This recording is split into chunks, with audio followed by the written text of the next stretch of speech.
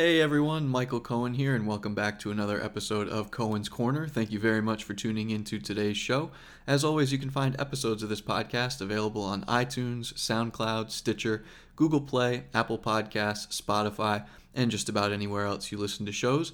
If you happen to be listening on an Apple device, we encourage you to leave us a star rating, preferably 5 stars if you like the show, and maybe a comment. I check out all the reviews and read through everything you guys send me, and I appreciate all the feedback I've gotten about the show so far, and I hope to hear from some more of you down the road. Support for Cohen's Corner is brought to you by Manscaped, who is the best in men's below-the-belt grooming. Manscaped offers precision-engineered tools for your family jewels. They obsess over their technology developments to provide you the best tools for your grooming experience.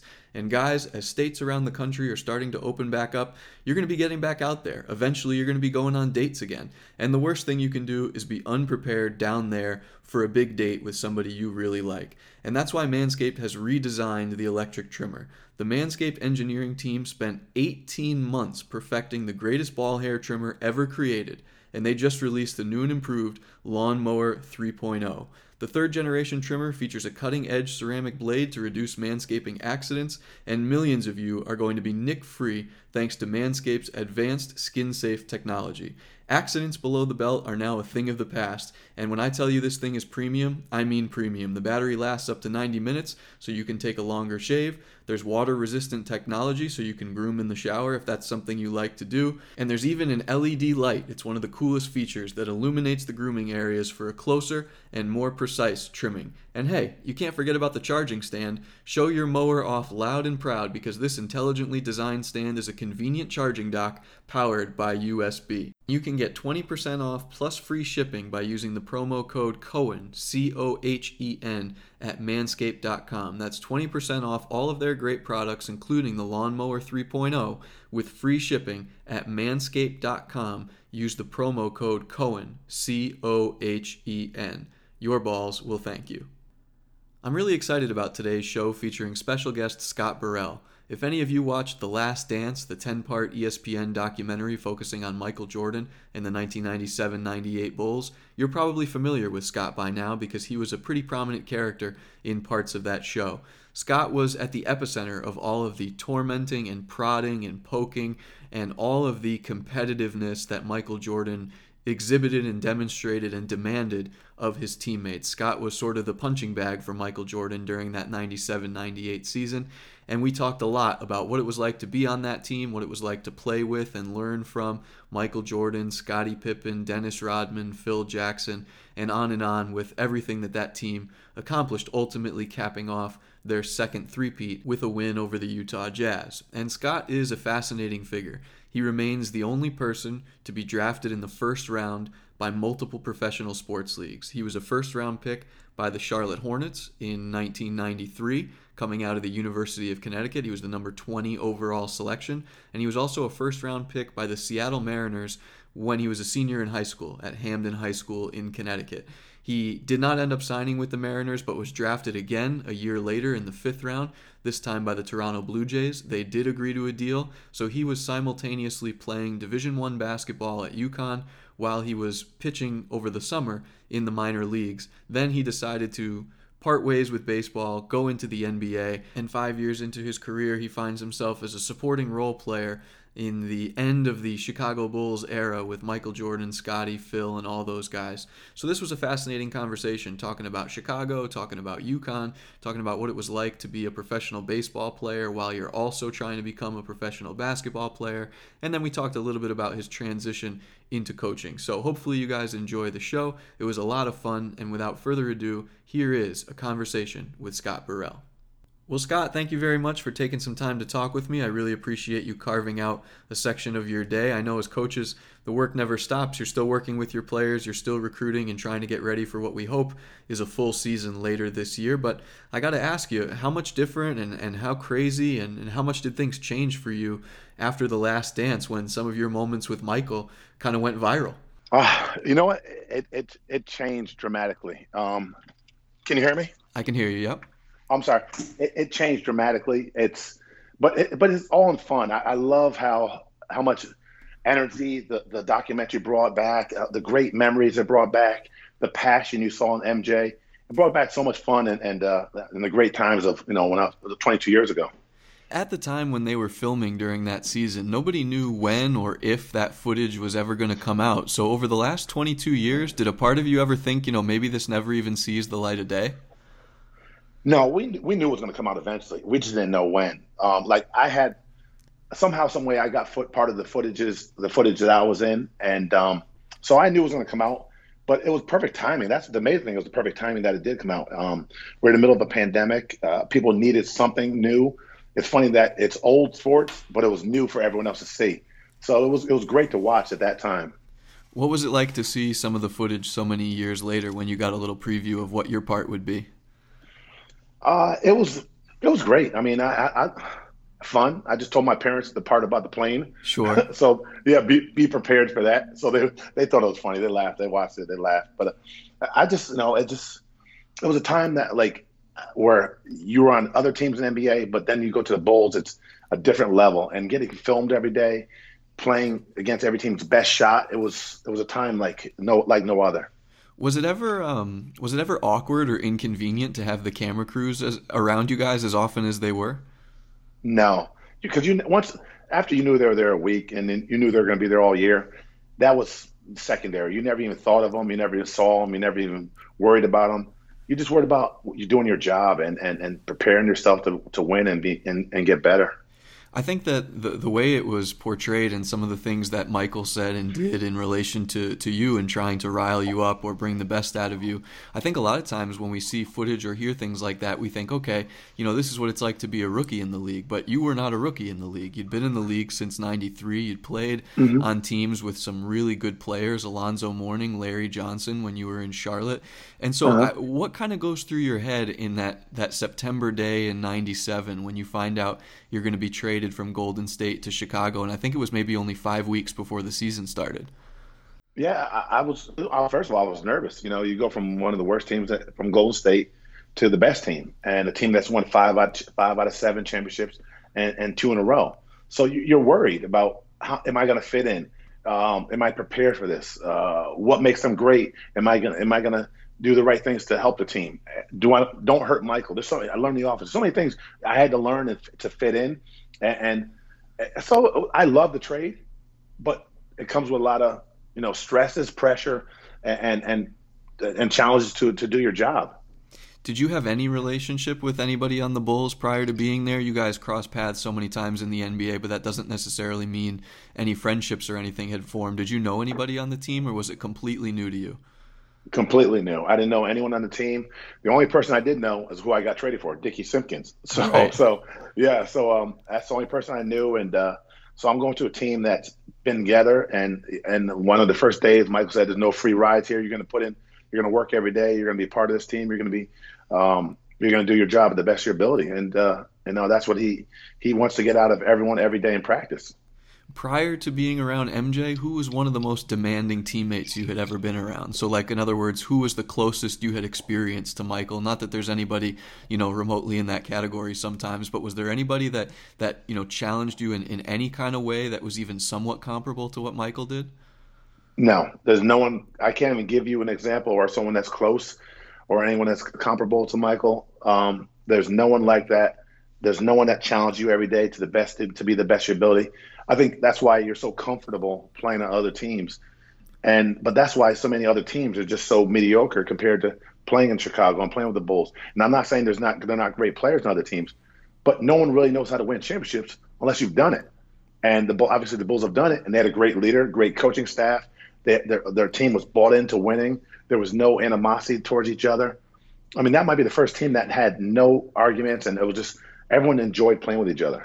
Did you, obviously they were the two-time defending champions and they had already had the earlier three-peat. Did you, I don't want to say foregone conclusion, but did you think it was pretty likely that you were going to win a ring barring some kind of injury from the day you got there? Not at all, especially when we started off like 8-6 or 8-7 at one time. So you really didn't think, and plus Scotty was hurt the whole first 30 games. Dennis didn't play the first few games, whatever.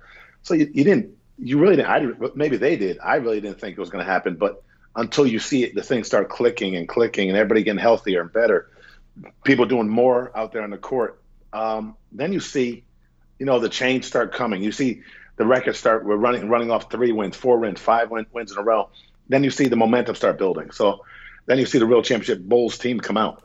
I was reading an interview that you did with somebody else in the wake of The Last Dance, and I think the question that was posed to you was, did anybody sit down with you and talk to you about your role? And you cut them off, and you said, no.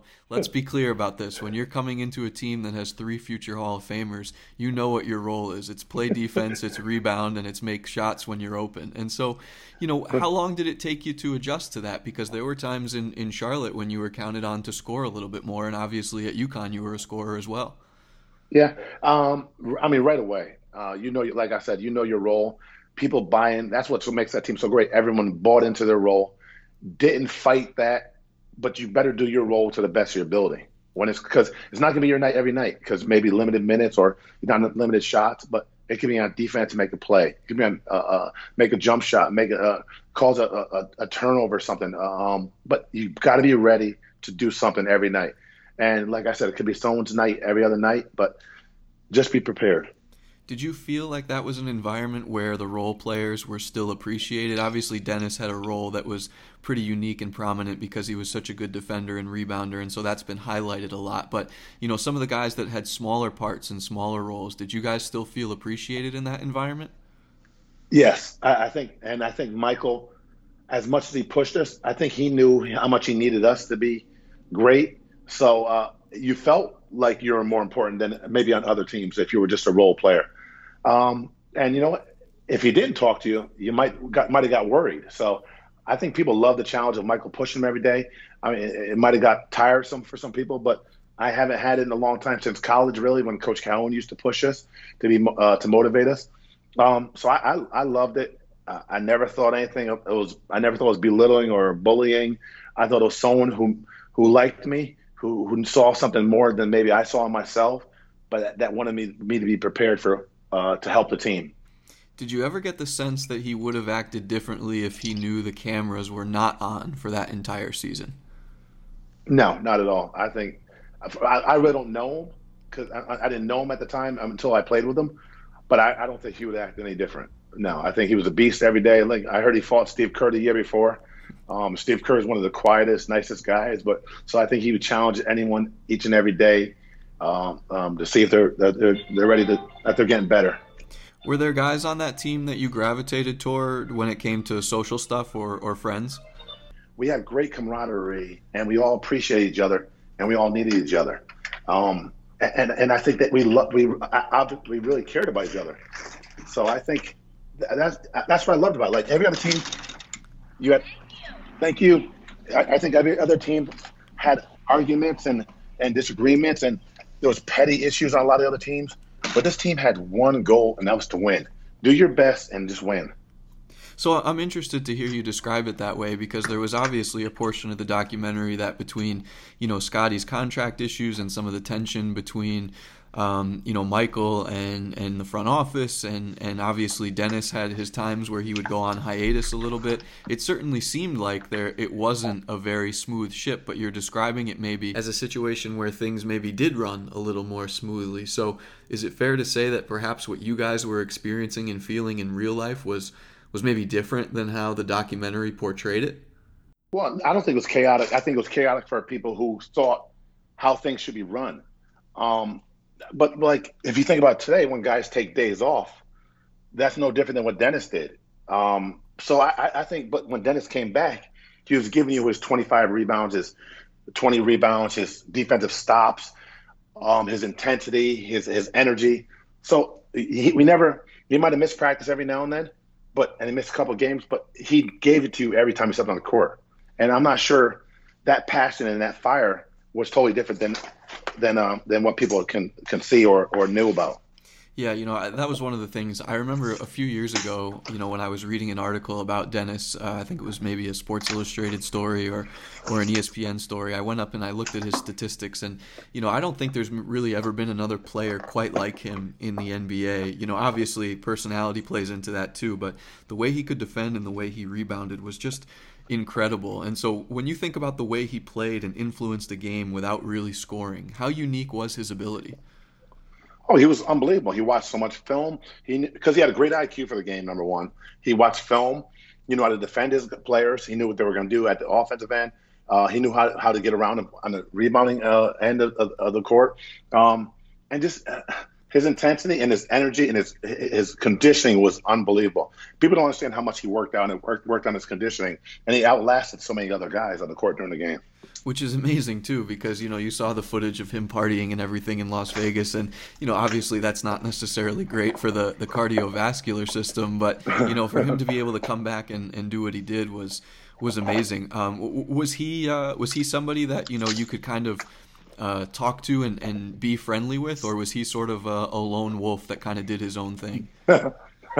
Definitely a lone wolf. Dennis didn't talk much. He came in, did his job, did his lift weights, did his cardio, practiced hard, and he was out of there. But he wasn't. He didn't say many words, and that's the best part about it. He was a quiet guy, but came in, did his job, and just he was like the wind, just blew out of the arena or practice, and after that, you saw him wait till the next day. That's so interesting. I couldn't believe some of the stories that were in the documentary, with Michael talking about basically going into his hotel room and pulling him back to reality after he had been spending time out of the state, and then with Carmen and everybody else who was in his life, and to be able to balance it the way he did was just tremendous. Were you ever privy to any of his social preferences? Were you ever out on the scene with him or anything like that in Chicago? I might have went out with Dennis once or twice, and after that, I realized I couldn't hang with the big dog, so I didn't make any more trips with him. But I'll tell you, the funniest thing about that story is I never knew he went to Vegas. I don't know if a lot of guys knew he went to Vegas because they were so worried about doing their jobs and focus on what they had to do. Because Dennis would miss every now and then a practice or a game, miss a practice. So I don't think guys knew he missed went to Vegas. Well, I didn't. I should say that. And I think it was awesome watching it and just learning that he went to Vegas for a little vacation. Well, that's actually a really interesting question. Was there anything else in the documentary about your season in particular that you didn't necessarily know was going on behind the scenes? That's probably the only one. I remember the arguments between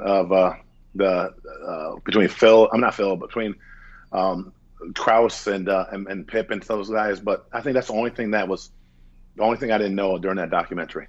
What was your impression of Phil Jackson? You had the opportunity in college to play for Jim Calhoun, who's went on to become one of the best coaches in college basketball history, and then Phil Jackson, regarded by many as one of the best coaches in NBA history. What did you think of him and his system and his demeanor and everything about him? Well, I love Phil. I love Phil's system. I love the way he treated us. I love the professionalism he brought. He let people be themselves. He never had to yell because he had Michael to be the great leader on the court. So he was able to teach, mold us, learn our personalities, and treat everyone with respect. And it was a pleasure to play for him. I wish I had more time to get to know Phil and get into his head a little bit more. Me being a coach, but there's nothing that I enjoyed every minute playing for Phil. He let us be gentlemen, let us be men, and we've all played hard for him because he respected that.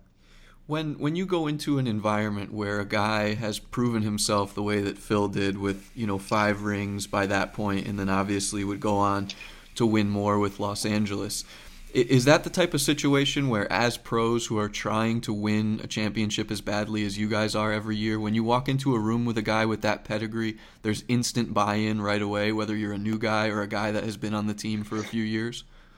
100% true. There's instant buy-in. Plus, Phil coached a lot of stars that were so self-motivated and wanted to win and wanted to be great. So it made it easier for everyone to buy into what. If your leaders are self-motivated and buying into what the coach is selling, and you have a great coach everyone loves, the blueprint's there to be great. Just buy in and follow it. I think one of the parts of the documentary that was most interesting to me was when they talked about Phil's unique ability to manage not only stars but just the variety of personalities that were part of that team, and not just the team, the organization as well, with everything that was going on. So, as you've gotten older and been able to reflect on things and gotten into coaching yourself, what was it about his player management or person management that made him such an effective coach in that side of things? He respected everyone, and everyone respected him. Like I tell everybody this situation. We went to Orlando, and obviously it's beautiful in Orlando. We had a day off before we played the Magic, and he gave us a day off. But everyone knew with that day off, we had to come back ready. The next day at shoot around, we had to be ready for practice and then be prepared for the game. And everyone knew we had to give it 110%. We did. Everyone probably did a little cardio on their own, but mentally we knew we had to go in that game and give it more than we usually do. Because for Phil, for giving us a day off, and we appreciated it. We didn't think we deserved it or he owed us a day off, but we appreciated it, and we had to win that game for him. And that's what guys do for coaches that they love and enjoy playing for. You know, when he went on to Los Angeles, and then obviously he had some time in New York as well toward the end, people were starting to say, well, you know, the triangle offense, maybe it doesn't work anymore in the modern NBA. Maybe there's too much about, pace and space now that it doesn't quite fit. You know, that argument is not something that I'm qualified to analyze, but I'm curious, why did the triangle offense work so well in the 90s? And if you had to give the simplest explanation to people who aren't X's and O's junkies, how do you explain what his principles really were about? Well, it's simple. I think number one, you got to buy into it. Number one, you got to have the right players to run that offense. If you look at our team in Chicago, we had two really great scorers, or three and Tony Kukoc. But after that, we're all role players. And if you have a whole bunch of superstars and they all need the ball and they all need the ball to dribble and make a shot and create for themselves, the triangle ball won't work. But so that's one reason why it struggled in maybe New York or something. But I think the offense is something that once everybody's on the same page and everybody knows the offense together, it's all predicated on a pass or a cut, and it's poetry. And you know where to get your best player the ball. You don't have to fight for, like, if we want to get Michael the ball on the right block, we knew just be patient. Start the offense on the right side, on the left side. The ball will be shifted from one side of the court to the other. Michael gets on the block, scores where he'd like to score. We knew how to be patient and run it.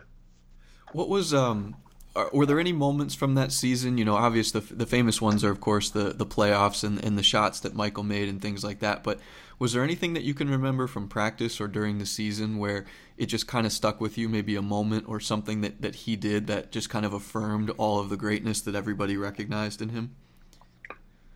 Just being a leader out on the court every day, lifting weights every morning, going to practice like it was, a game every day.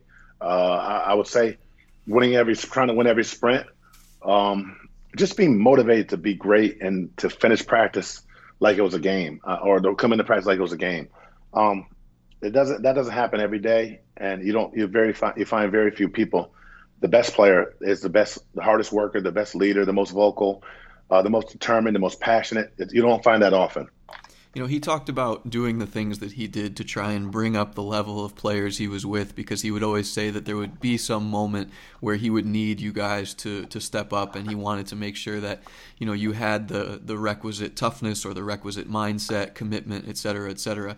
So when you guys as role players, and I'll use you as an example, when you have a game like you did against New Jersey where you have 23 points in the playoffs, or there was another game, partway through the year where you had 24, when you are able to sort of bust out a little bit and show what you can do and take advantage of that opportunity, was it almost like a little bit of extra, yes, this is proving, everything that they wanted me to do is real. I can do this. Did it feel like extra good when you had those standout moments? No, to be honest, it really didn't feel. I mean, it felt the same. Like I said, everybody's going to have their night. Steve Kerr, Judd Bushler, Bill Wennington. Obviously, the stars are going to have theirs. Michael, Scotty, and Dennis are going to have, and Tony.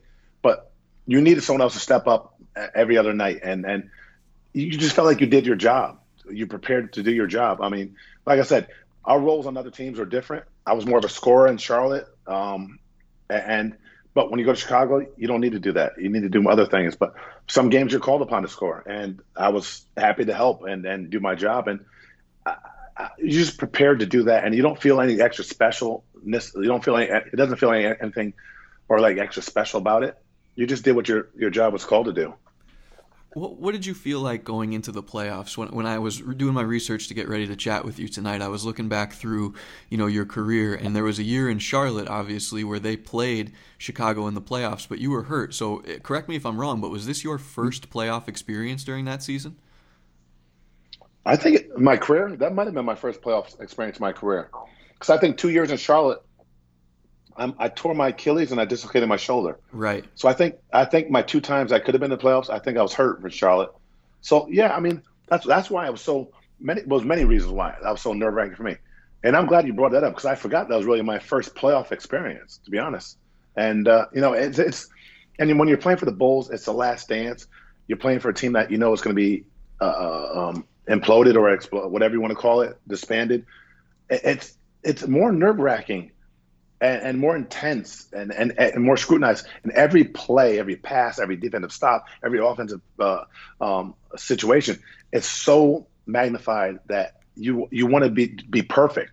And today's basketball is different because it's so much up and down and so many open threes, so many threes and stuff like that.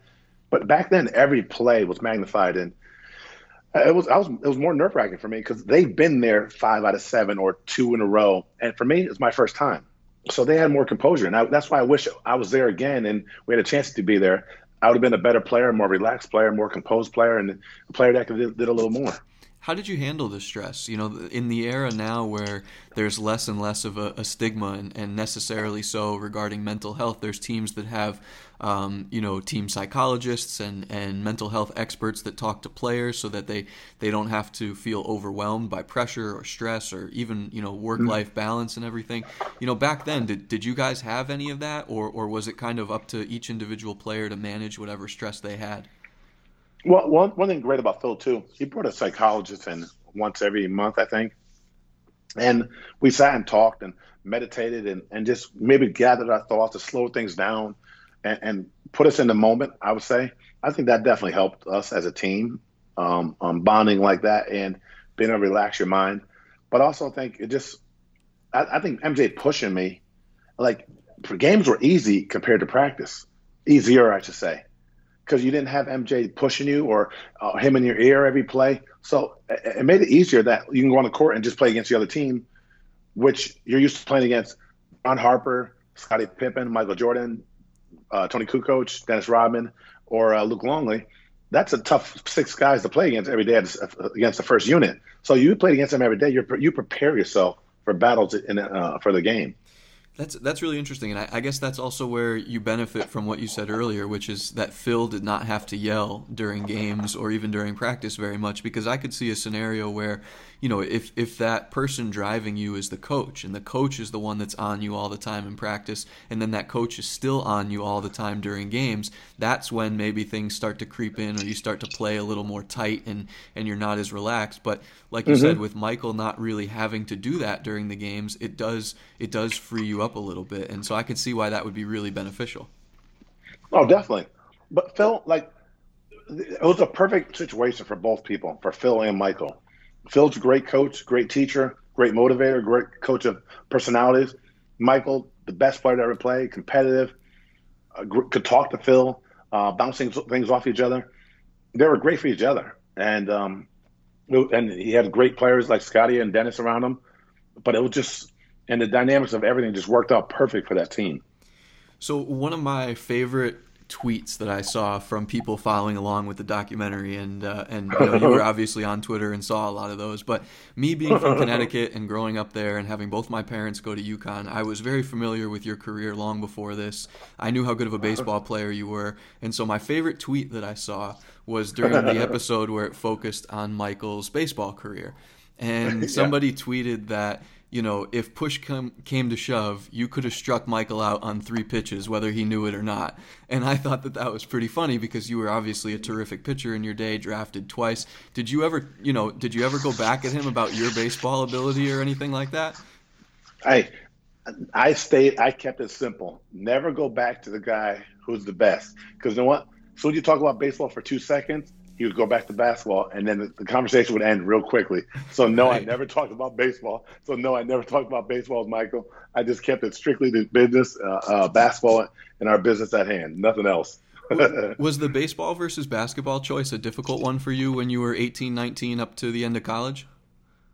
It wasn't back then. I mean, looking back at it, I don't know if it was the right one, but it wasn't difficult because I loved competing against the best players each and every day, and that's what basketball did for us. Did for me, I should say.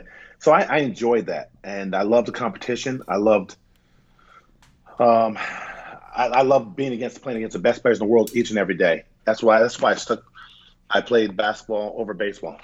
So when you were, this unbelievable high school athlete at Hamden High School in Connecticut, and you are an all-state quarterback and terrific in baseball, terrific in basketball, you're being recruited. I assume you were probably recruited at least lightly in football as well, and then definitely baseball and basketball. What was it like at the time to be, sort of the belle of the ball and being pulled in all different directions, having to make important decisions when you're basically still a teenager?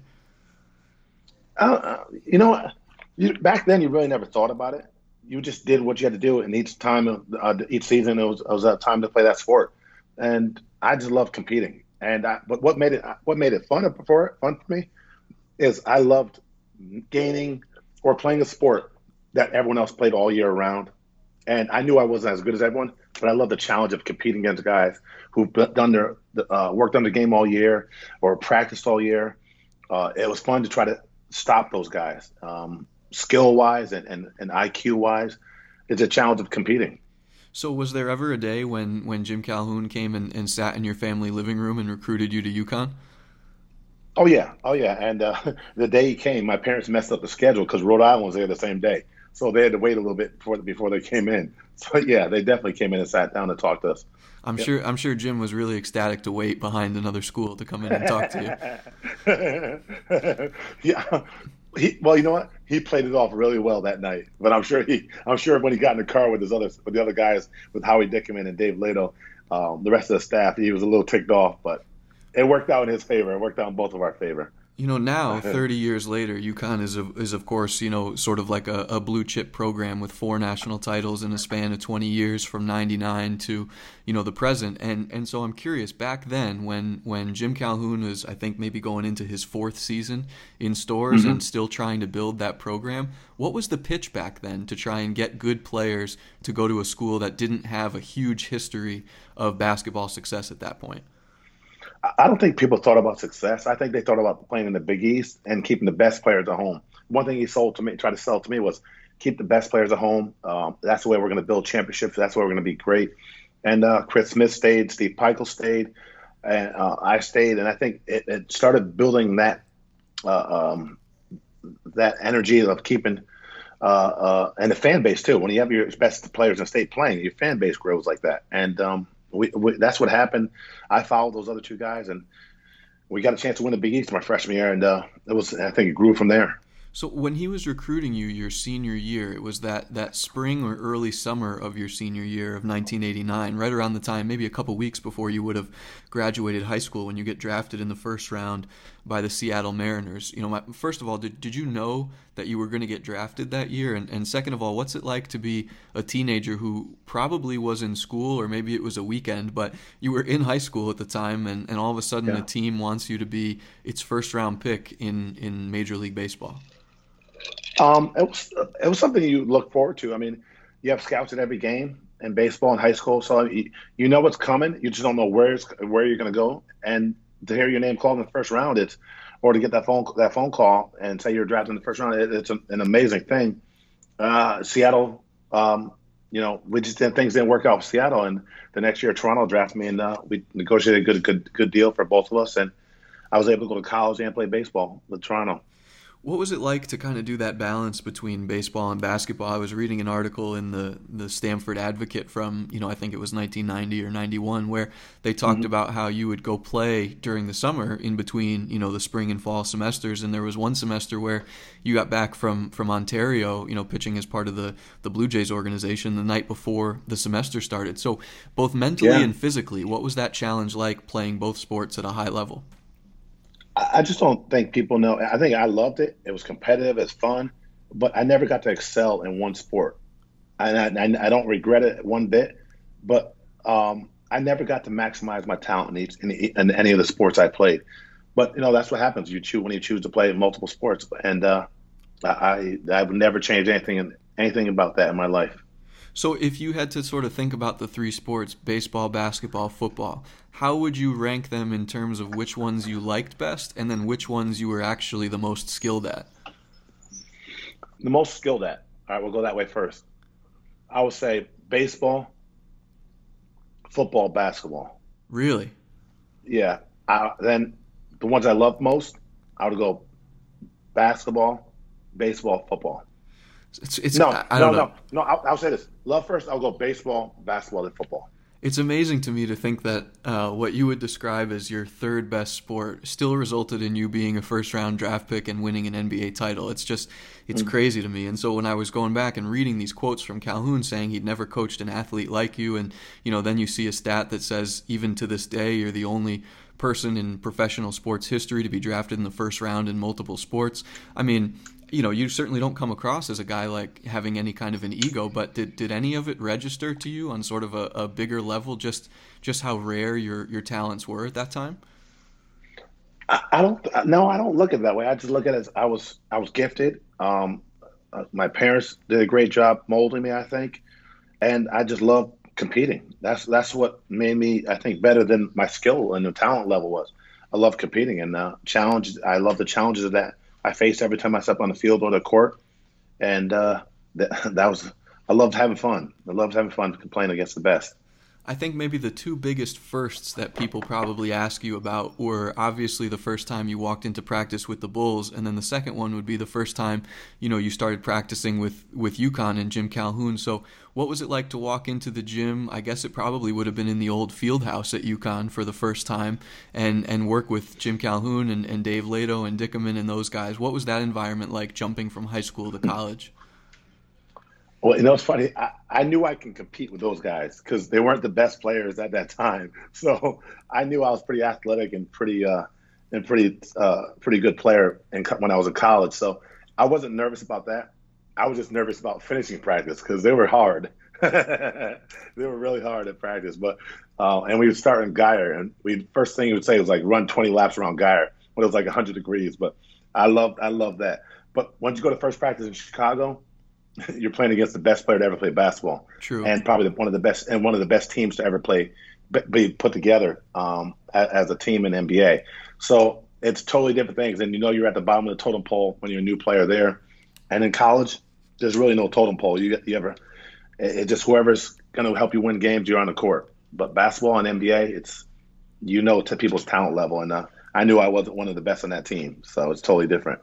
But you were one of the best almost right away at UConn, and that 89-90 season, for anybody who's followed the Connecticut program, that year gets a lot of credit as being sort of the one that launched the program, even though it wouldn't be for another 8 or 9 years till they made their first Final Four in '99 when they also won their first title. But you guys came within a whisper of the Final Four that season, and that was actually the first time Jim Calhoun had made the NCAA tournament at UConn. As I mentioned, it was his fourth season there. Why did that group come together in 89-90 to go from a program that hadn't made the NCAA tournament under Jim Calhoun to 31-6? Co-Big East regular season champions, Big East tournament champions, a number one seed, and all the way to the Elite Eight. Why was that group so special?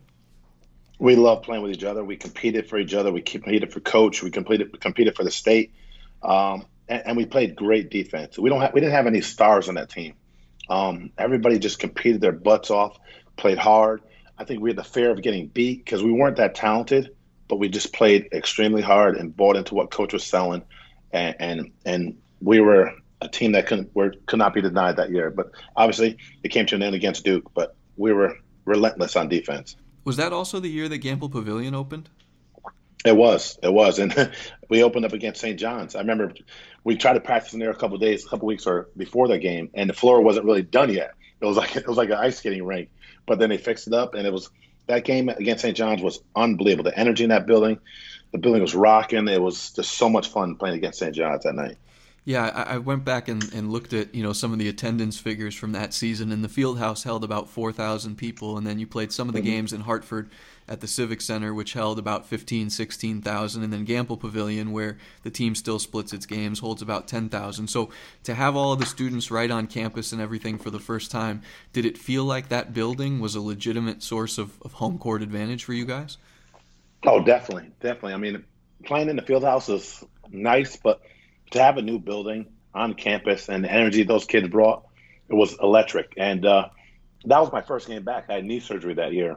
So it was even special for me because I came off the bench and I had so much energy. I had fun.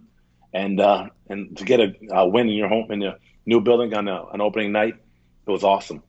One of the things that everybody misses about the old Big East is the Big East tournament. And you guys, went to New York that year, won the tournament, and secured a number one seed in the NCAA tournament. How would you describe what the Big East tournament was like at that time with, the Dikembe Mutombos and with, the talent that all these schools, St. John's, Georgetown, Villanova, when it was in the absolute prime? How vicious was that league every night? A beast. It was a beast. I mean, there wasn't a night you didn't have a dogfight, no matter who it was, Villanova, St. John's, Providence. It was going to be a dogfight. Because number one, we were trying to earn respect. And number two, we started earning it early in the season, and nobody wanted to give it to us. But we had to take it, and every night it was so much fun. Every atmosphere, every arena, big Mondays. It was it was unbelievable. So much fun. That was a year you mentioned where there wasn't a lot of respect given. In fact, you guys actually lost your first game of the year at Texas A&M, but by the time you get all the way toward the end of the regular season, you've secured a spot in the top 10, as I mentioned. And so I guess, what was it about the way you developed over the course of the year that, from the beginning of the season when maybe there were still some things to be worked out to the time you get to the postseason in the Big East tournament, you guys had, basically, had a 10-game winning streak in there. At one point going into the Big East tournament, you win, let me see here, it looks like you win 15 out of 17 going into the Big East tournament. So at its best, what was that team so good at? Locking people up. We knew that was our bread and butter. Our 2-2-1 defense was unbelievable. I mean, Nadav Hennefeld led the country in steals, I think. I was up there, in steals. Chris Smith was a great defender. Tate George was a long point guard. Rod Sellers was long in the back line. I think we all had IQ, and we all played well with each other. So what was the thought then going into the NCAA tournament? Again, this team that under Calhoun had not been there yet in his 4 years at UConn, and a team that was certainly not viewed as a number one seed going into the season. You get to play your first two games at the Hartford Civic Center because that's where the first two rounds of the East Regional were located. So you're playing in your home building. You play Boston University and you win. You play University of California and you win. Both games, 20-point wins essentially, very comfortable. At that point, how good were you guys feeling? Feeling good, but those two games weren't that easy. I think we started off against BU. We struggled a little bit, but you know what? Usually after we wore teams down like we did all year, and we came out on top. We felt great, but obviously we were lucky to win the next round against Clemson, and obviously the next round after that, Duke hurt us with a buzzer shot. Yeah, I don't know how you just glossed over the Clemson game like that, considering you're one half of maybe one of the most famous highlights in school history. That was a game where, with 1 second left, you guys are down 70-69 against a team that was really, really good. And Clemson had, the Twin Towers with Dale Davis and Eldon Campbell and two guys that were going to be first-round picks, both 6'11". And so you have the ball on the opposite baseline from where your basket is. You, as the all-state quarterback in high school, get the assignment from Jim Calhoun to throw the pass. And for those who haven't seen it, of the 94 feet, 6 inches on a basketball court, Scott throws it about 88, 89, maybe 90 to Tate George, who's kind of in between the edge of the paint and the three-point line, if you can picture kind of that short corner area. And he catches it and fades and hits a turnaround jumper over two Clemson defenders. So the pass goes 90 feet. The shot swishes at the buzzer with 1 second on the clock when the ball is thrown. So, first of all, did you know where you were supposed to go on that play? Was Tate George option one? And second of all, had you even practiced that before that season? Well, we practiced something like that, but you don't know. You usually don't have a 6'10", a 6'11" guy in front of you. And Eldon Campbell cut off the left side of the court. So anything on the left side of the court was out of play. I couldn't see anything over there because he was guarding the mid-court, halfway down the line to the left side of the court. So everything I saw was on the right side. I saw Smitty at half court, and I saw Tate closer to the basket, and Tate did a great job of holding off Sean Tyson. So I just knew if I threw a corner pattern like Tom Brady, Tom Brady wasn't around back then, but somewhat like Tom Brady now. Tate, it was in Tate's hands after that, and it was up to Tate to finish the job. And so he catches the ball, turns around, hits the shot. Everybody goes crazy. What was going through your mind at that time? I mean, look, you guys as athletes are trained never give up until the clock says zero, but the likelihood of that play succeeding was, very, very low, and you guys pulled it off with aplomb. So what are you thinking about in that moment? Well, I think right before that, you're thinking about, wow, we blew a 19-point lead. That's what we're thinking about, number one. Number two, after the play does work and you win the game, you're really thinking about, wow, do we really have a chance to go to the Final Four? We have one more game. Can this be that big of a dream that we're supposed to be picked last in the Big East? We win the Big East tournament, and now we're a number one seed, and now we have a chance to play Duke, the perennials that always go to the Final Four or always up there in the top 5 rankings every year, to go to the Final Four. And we had our chance, and we look forward to the opportunity. And obviously, like I said, Laettner hits a buzzer shot to kill our dreams the next game.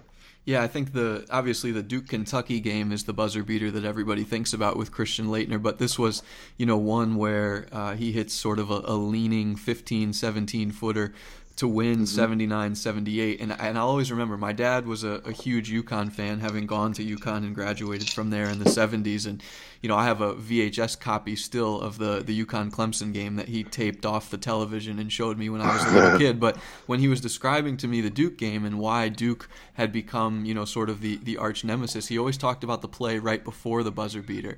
And so I went back and watched it, today. And Bobby Hurley, the brother of now UConn coach Dan Hurley, famous Duke point guard, he throws a pass to the left wing, and it tips off Tate George's hands and out of bounds. And it almost looked like Tate tried to maybe run before he secured the ball, because if he had caught that ball and dribbled it out, the game's over and you guys go to the Final Four. And you can see, it sort of sets in a little bit because the ball tips off Tate's hand and he knows that Duke's going to have a chance now. And you can see he puts his hands on his face, and Chris Smith comes over and kind of consoles him a little bit because he's bent over. Yeah. So how do you sort of, as an athlete, process that swing in emotions from something as simple as catching a pass, which Tate George did tens of thousands of times in his life, to all of a sudden, missing out on the Final Four?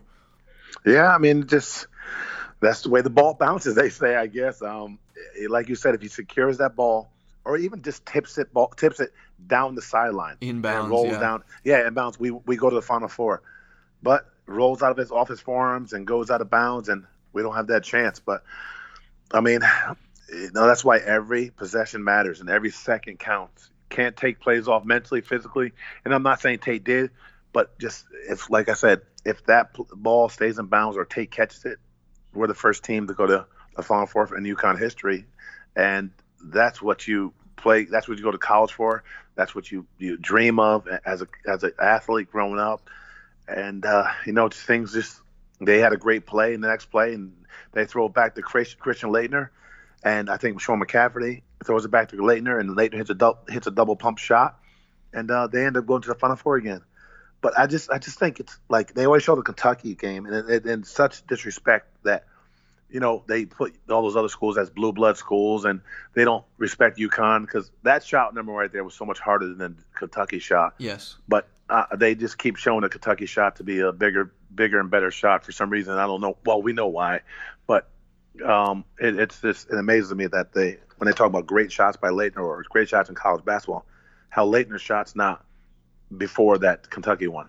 That wound up being the deepest run that you guys would make in your UConn career there. But did you sense, or could you sense by the end of your time in Storrs, a little bit of a turning of the tide when it came to maybe the appreciation for the program around the state, or the caliber of recruit that Jim and his staff were able to get? Because by the time you walk out the door, Donyell Marshall is walking in the door, and by the time he walks out the door, Ray Allen is walking in the door. And so did you start to notice that domino effect, or was it too soon to kind of pick up on that as a young player? No, you knew when my junior year, when Donyell and Kevin and Donnie and like 8 guys came that year, and the recruitment level obviously picked up. So you knew the tracks were laid down for better recruitment and a bigger future for UConn. I was looking at, Donyell was sort of that next great one to pick up after you and Chris Smith, and I was looking at who is so underrated and so not appreciated enough. It's amazing at UConn. That's where I was just going to go. I was looking at the numbers from his 93-94 season. First of all, he was 3 and done in an era when guys, didn't leave school too early. Obviously, Michael, did, and other top players did, but it wasn't as prevalent as it is now. And in that 93-94 season, Donyell Marshall is a unanimous All-American with 25.1 points per game, 8.9 boards, 3.3 blocks. He's the Big East Player of the Year and the Big East Defensive Player of the Year. Now, you had a chance to play with him very young in his career. You also had a chance to play briefly with him in Golden State. Just how good was he, at that time? It's disgusting how much UConn doesn't appreciate the greatness that he brought to that school. It's they have their favorites obviously, but that man was awesome, and he had a great career in the NBA. People underestimate his career in the NBA, no doubt. And he made 13 threes or 11 threes or 12 threes in one game in an NBA game. I mean, he had an unbelievable career, but people still underestimate how great he was and how talented he was in college and the great things he did for UConn. Did you, as your career progressed and you were starting to spend your summers playing baseball and things like that, but that was sort of the tipping point where you would have had to choose between, the NBA and Major League Baseball, because I'm sure you knew it was pretty likely that you were going to get drafted and you ended up being a first-round pick. Did it ever cross your mind to maybe give baseball a chance after that second summer when you really started to improve as a pitcher and brought down your ERA by like 300%? I don't, not really, because I mean, my ERA was high because number one, I was on a pitch limit, so I never got a chance to be as good as I could be in baseball. So I just love the competition of basketball. Baseball was fun. Baseball was fun, but I was never the best player, and I love the challenge of trying to be great when I wasn't great, and guarding guys that were great or playing against guys that were great that have done this all their lives. So that was the fun part about basketball. So when you break into the league in 93 and you're part of that Charlotte team that has a tremendous amount of talent on it, Muggsy Bogues at point guard, Larry Johnson, Alonzo Mourning, Del Curry, what was that adjustment like, and what did you think of playing with guys that were bona fide stars? I thought this is what I thought about it. If they let us grow and mature as a team, because we were all so young. I mean, everybody was 1 year older than the next guy. If we matured as a team, we could have been really good. But each year when our contracts were up, they traded everybody. And but like you said, we had some studs in that team, and it was fun. I mean, LJ, before he hurt his back, was a beast. Alonzo was a beast. Muggsy was an awesome point guard. If you just ran the court, he would give you 2 easy buckets, 2 easy points. I mean, it was fun playing with that team. Did you, this may be kind of an oddball question, but with Del Curry being on that team, did you get a chance to meet little 5 or 6 year old Steph? Was he running around at the time? Yeah. It's funny you said that. Yeah, they were in the locker room every day on the court working on their games. It's amazing that, and like I talked to Del about, it's amazing that when we were playing together, you never thought these guys would be the best players to ever play, one of the best players to ever play basketball. It's pretty amazing. What was his dad's game like? Oh, just unbelievable shooter. One of the best shooters in NBA history. Silky smooth shot. Didn't play any D, but but Del could. One of the best shooters. His stroke was beautiful. Quick release. Yeah, fun to watch. A couple years into your career in Charlotte there, you have that 94-95 season where I think you finished 3rd or 4th in the voting for most improved player, and it ended up being your best offensive season, averaging about 12 points a game. When your game was at its peak there and you didn't have to be just purely a role player, you were required to score a little bit. What worked well for you at the NBA level? Confidence and opportunity. They gave me opportunity. I started. I got a lot of minutes. I felt my teammates had confidence in me, and I just felt good, But it's all about confidence and being comfortable where you are. And I definitely was in Charlotte. The thing that killed me was my injuries. I never stayed healthy, and I never was able to build on what I worked on. I need to get better in the summer because I was always rehabbing from injuries. About how early in your career did you think you wanted to go into coaching? I know your dad was a coach, and so you were around that type of environment all along, but when did you realize that was something you might want to do however many years down the line? I knew as soon as I was done playing, I knew I wanted to get involved in coaching, and I think my first opportunity, Joe Wolf, one of my old teammates, gave me an opportunity in the D League at the time, and for the Colorado 14ers, I think it was called. Yeah. So yeah. So I was out in Colorado coaching with Joe Wolf, and I loved it. I had fun. Then I was able to get an assistant coaching job at Quinnipiac. Yeah, there were two pretty good future NBA guys on that team. PJ Tucker was on that team. Lou Amundsen was on that team. So you had some Yeah. guys that ended up making it. What was the D League like at that time? It was basically in its infancy. But from a coaching perspective, what did you learn or glean from that first ever experience as a coach? I just know that guys, like, because I had the chance to play in the NBA, but there's hungry guys out there everywhere that deserve a shot. And like you said, Lou and PJ had the chance to play in that league, and they made it. And so, no matter where you are, people are going to find you if you put the work in, and you want to be great. And then, after that first season in the D League, you have an opportunity to move up as an assistant in Division One. And I know you've been asked this question before, but the opportunity to go back and coach in your hometown of Hamden, Connecticut for Quinnipiac. I don't know if you had other offers at the time, but was that a situation where it was just too good to pass up to come home and sort of give back to your own community a little bit? Yeah, it was. I mean, I'll be honest. No, I didn't have a lot of offers, and I still don't. but it's fun. It was fun to get back and coach in my hometown, and it's a beautiful school, beautiful campus, and I loved being able to coach in my hometown and start my college coaching career there. Were you the type of person that would start, calling the Howie Dickermans or the Dave Latos or the assistant coaches you played for in the NBA or Jim in order to start to put together, the Scott Burrell coaching manual, if you will? No, not really. I would reach out to him for some advice about coaching, because obviously you never stop. You never want to stop learning. If you don't get better at coaching or playing or learning as an athlete, you're not doing yourself the best. You're doing yourself an injustice, and I don't not want to do that. So I reached out to all those guys about coaching, and they definitely helped me. But I never thought about the coaching tree, really. You never because you just play because you were playing for so long. You never thought about the coaching tree. So when you had the opportunity to become a head coach for the first time at Southern Connecticut State University in 2015, I don't know if people talk to you about it at all or if any of your old teammates watch your team at all, but do guys notice things that they would say, oh, this is reminiscent of a drill that we used to do with Coach Calhoun, or, oh, this looks like something Phil used to have us do in Chicago, or, whoever you played for. Did you grasp things from them over the years? I mean, you had to, right? Oh, definitely.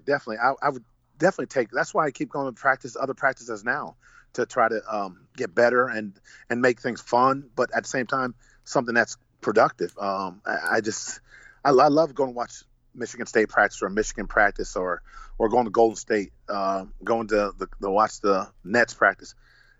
Like I said, you got to grow as a coach and make things fun for young kids, but at the same time make it productive that they're getting better at something, a skill.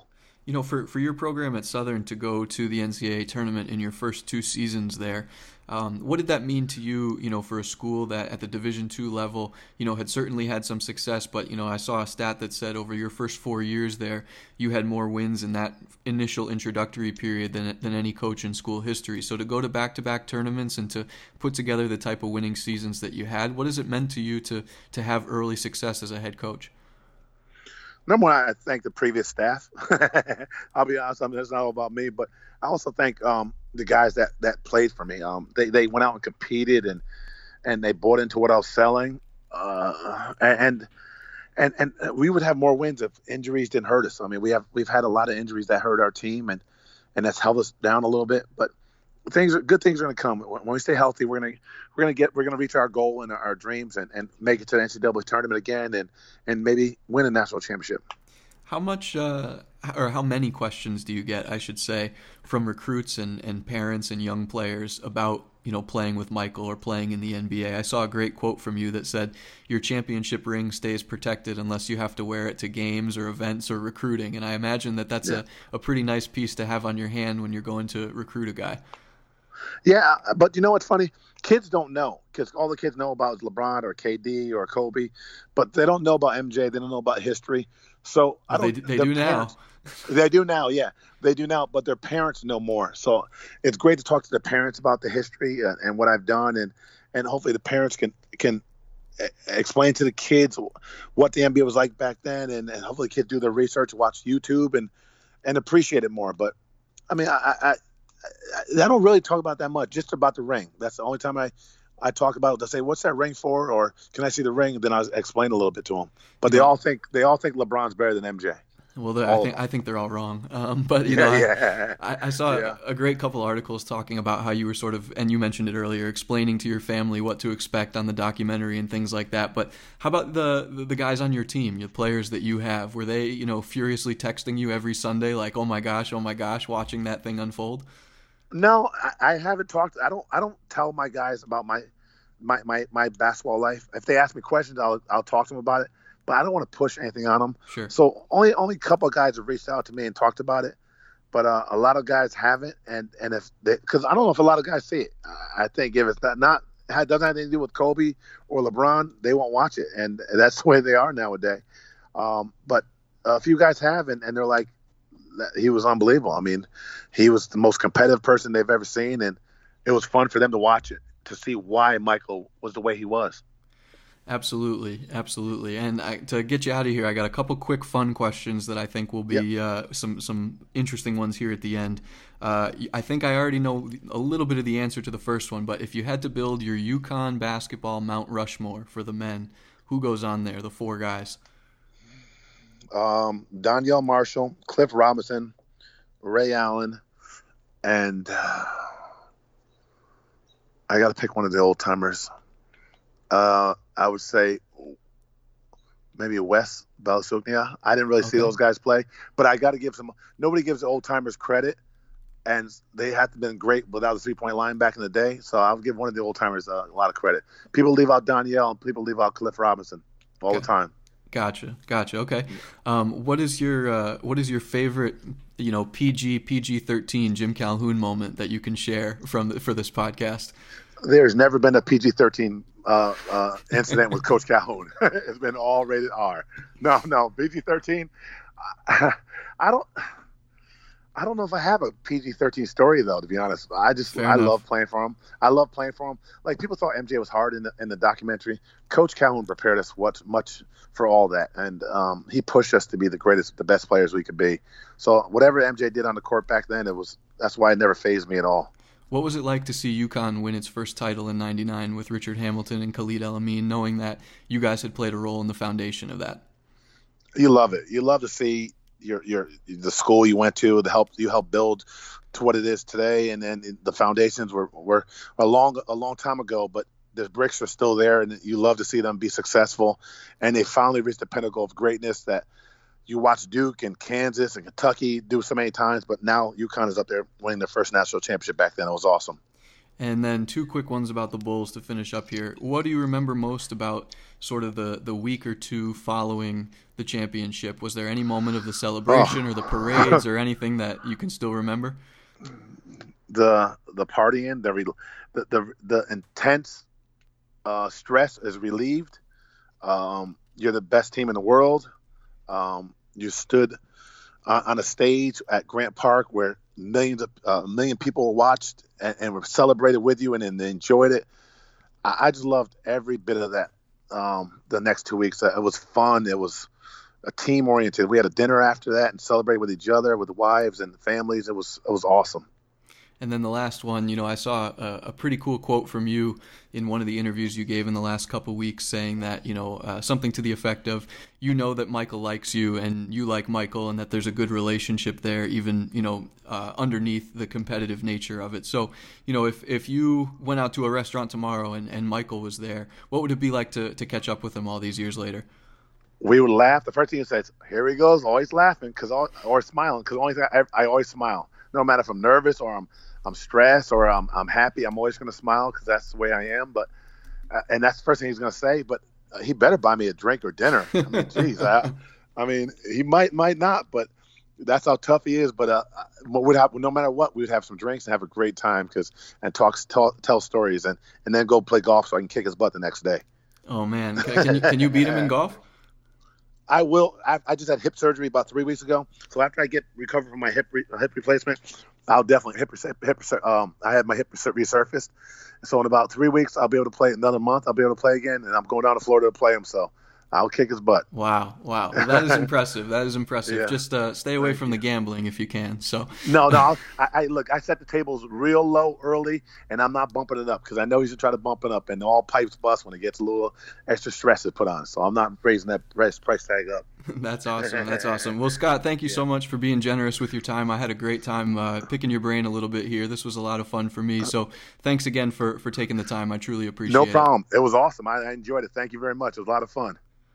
So there you have it, a conversation with Scott Burrell. That was a lot of fun. I really loved hearing his stories about the Chicago Bulls and Michael Jordan, and just kind of, dipping our toes into that world a little bit, because it's a universe that only a finite group of people got to experience, being around and playing with Michael Jordan, and Scott was obviously one of those people. I loved his little confidence there at the end, saying not only is he looking forward to going to Florida to play golf with Michael, but that he's going to kick his butt. So later this year, I'll have to ask Scott how those golf games went and see if he followed through on that promise. I want to thank everybody for listening to today's show. As always, you can find episodes of this program available on iTunes, SoundCloud, Stitcher, Google Play, Apple Podcasts, Spotify, and just about anywhere else you listen to shows.